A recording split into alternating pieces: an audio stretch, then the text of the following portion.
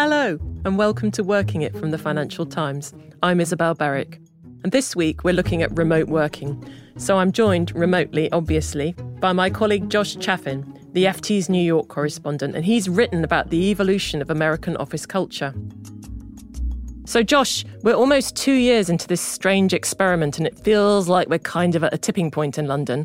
The offices are filling up, but people are still mostly at home.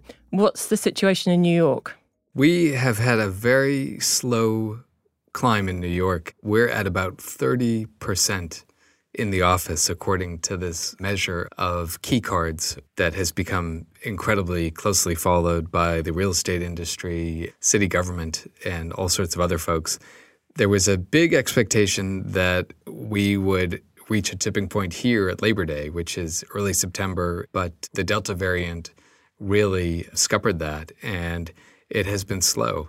And are there companies that are back 5 days a week? I've heard that some of the big financial groups are pretty much pre-pandemic. That's right. The big investment banks have ordered their workers back, and some of the law firms as well. But I would say, by and large, most people are still working from home a good deal of the time. Right. And I think the idea that we are living with uncertainty and will do for a long time has finally started to filter down. It's all quite fragile, I feel, the return to the office. And I think the remote work part of it has to be thought through for the long term. I think so many companies just set up on Zoom and got people set up at home, but didn't think about the sort of deeper issues around managing people and workflow. And so we're sort of still hanging on. But I wanted to speak to someone who really knows how to do remote work for this episode. And Sacha Labouré is co-founder and chief strategy officer of a tech company called Cloudbees. And they've built remoteness into their business from the start. And he was doing it a long time before the pandemic. Here's Sacha. So one of the things we try to differentiate first and foremost is the difference between distributed companies and remote companies or remote workers. And it might seem like semantic, but it's more important than this. In a remote setup, you have some employees who happen to work remotely, but you still have an important core working in a central or multiple central locations. And in a distributed office, the normal is for everybody to be away, working from home. So it's just where do you put the default behavior? And the acid test, if you will, is really, can you imagine a CEO or some key members of the exec team to work from home? If they can, well, that's a good start. It means that the foundations of the company have been properly set to enable that. Oh, that's great. So if the CEO is at home, like everyone else, that's the acid test. Yeah, that's a good test, right? If it only works when the CEO is in an office, you can wonder how high you can grow in that company if you're working remotely, right? And so if even the CEO can work remotely, then that's a great sign.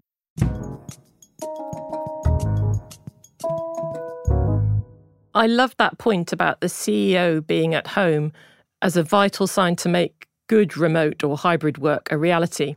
And Josh, you wrote a great article a few months back, I remember, about the opposite thing, that many CEOs in New York were already back in their offices and some had in fact never left, and they really wanted their staff to follow them back. What did you discover at that time?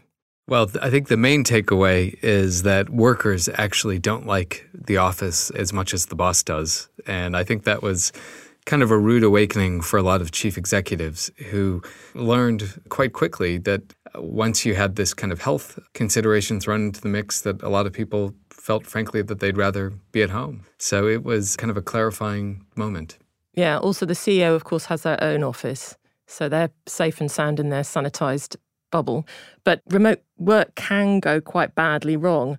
And during the pandemic, we had a really interesting instance of that in a really highly praised remote tech company called Basecamp had a third of its staff resign after the bosses barred them from talking about politics or activism at work. Josh, did you hear about that at the time? It was quite something, I think. I did, and it struck me that that's a case where maybe you're making rules because you don't have a strong culture. And if you have a strong culture, then maybe you don't have to come out with these clumsy top-down bans on discussing politics at work, I guess. Yeah, and I think that the idea of corporate culture is something that maybe we hadn't thought about that much before the pandemic. And the longer it goes on, the more important it becomes. You know, if you're a manager, you need to spend a lot of time talking to your team, and a lot more time than most people think is necessary. But in companies where you've got enormous teams and one manager has got 30 or 40 direct hires, it is impossible. And actually managing remote teams is a skill in itself. And I think we could all benefit from learning a bit more about it. And here's what Sasha has to say about it. Everything you do, everything you build has to be made, taking into account the fact that key stakeholders might not be in the same room, might not be even up at the same time because they might be on different time zones, different continents.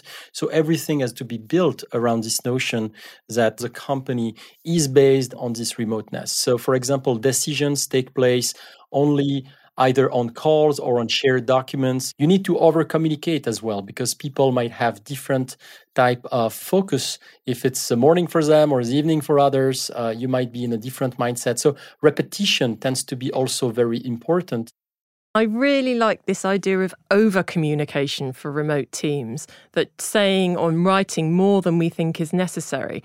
It's about personal connection, isn't it? It's about us as people knowing each other rather than the faceless organisation. It was interesting that even when a company is all remote, they still like to meet. And in fact, I talked to Sasha about how he gets his people together and how that helps communication. You know, one of the misconceptions around what happened with COVID is the feeling that you either had all remote companies or all in-office companies. But the reality is that COVID was a problem even for all remote companies, because all remote companies do not mean that you never meet. It actually means you meet with a purpose. Let's say a project needs to be kicked off. People would meet for 2 days or 3 days, socially bond, go to the depths of the topic, fight, agree, disagree, whatever, and then go back home and work hard on the execution. Distributed companies don't force people 5 days a week in an office hoping that it's going to be useful. You do meet when you have a purpose to do so.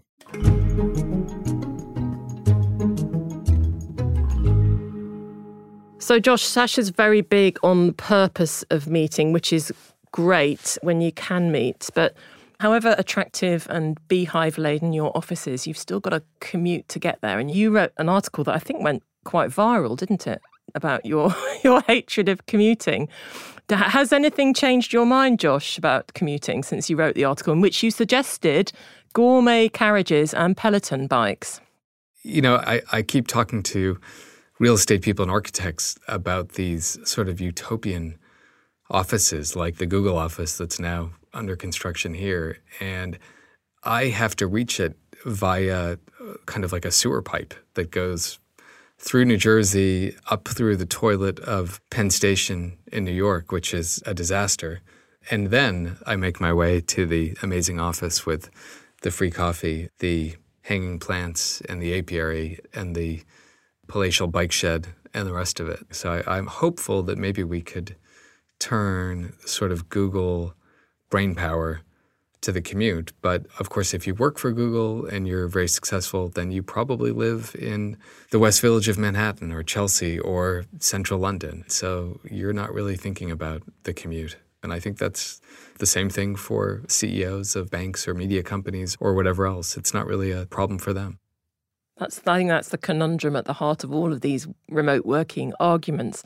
And I guess it's also why remote working is going to be with us for a long time, because people just are refusing to have that awful commute. But how do we really reinforce that cultural identity when we've accepted that everyone's not going to be back in your lovely office every day? So I talked to Sasha a bit about what he's done over the past few years. You know, we say that culture is not what you say, it's what you do.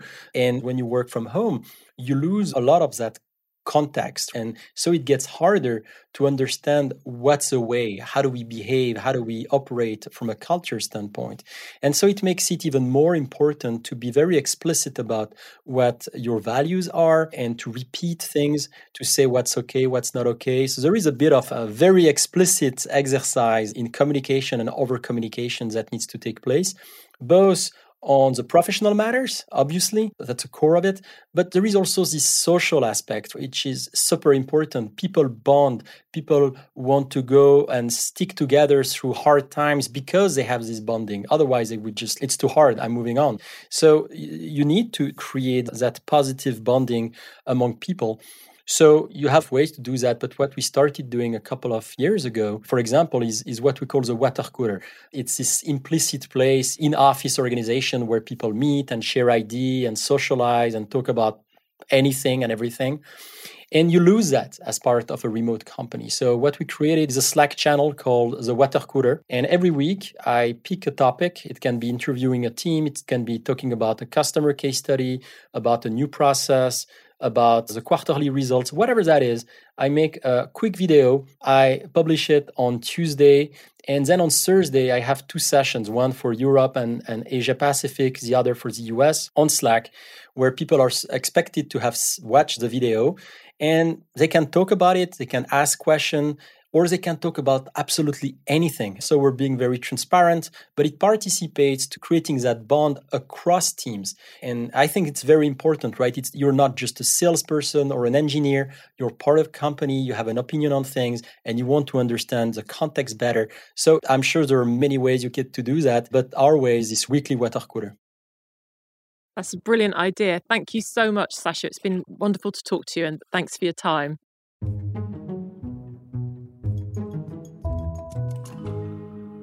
Oh, Josh, they've got a Slack channel called Water Cooler. That seems like a lot of organised fun. I think we all did remote quizzes and drinks during lockdown, but how do you feel generally about organised workplace fun? I'm anti-fun, workplace, organised or otherwise, just totally against it. But I think another thing that occurred to me with all of the manufactured fun is you sometimes think, I don't need to do this because I have a busy life and I have other demands with kids and so forth. And I've been at the company for a while, so I know people and I know my job. But you don't appreciate, as a CEO pointed out to me, the value that you might provide other people who have the benefit, younger employees, of overhearing your phone calls, your meetings, all that stuff, and just sort of seeing how you did things, which is something that I absolutely benefited from as a younger employee and still do to this day, at least until the pandemic. So there's almost sort of a debt that you, in some ways, owe to the organization and the younger generation, perhaps, even if you don't want to hop on the train and come into the office. Do you feel some obligation or responsibility? I don't know how you feel about that. I think that's perfectly put, Josh. I think that's exactly it. And you can learn to do it remotely. It's harder, but this over-communication point is the key. And the other thing I really liked that Sacha said was about the CEO being at home sometimes, leading by example. And I think going forward that this is going to be absolutely key, that we watch what our CEOs and our managers do. So we're at a really interesting inflection point. And Josh, thank you so much for joining me from New York. Thank you. Many thanks to Sacha Laborie and Josh Chaffin. If you want to read more of Josh's reporting about New York, including the article about the lonely CEOs who want their workers to come back to the office, search Joshua Chaffin on ft.com, and I'll put some links in the show notes. And please do get in touch with us. We really want to hear from you. We're at workingit@ft.com, or I'm at Isabel Berwick on Twitter. Working It is produced by Novel for the Financial Times, with thanks to our producer Anna Sinfield, executive producer Joe Wheeler, with research from Pippa Smith and Lee Meyer, and mixing from Alex Port-Felix. We have editorial direction from Renee Kaplan and production support from Persis Love. Thank you for listening.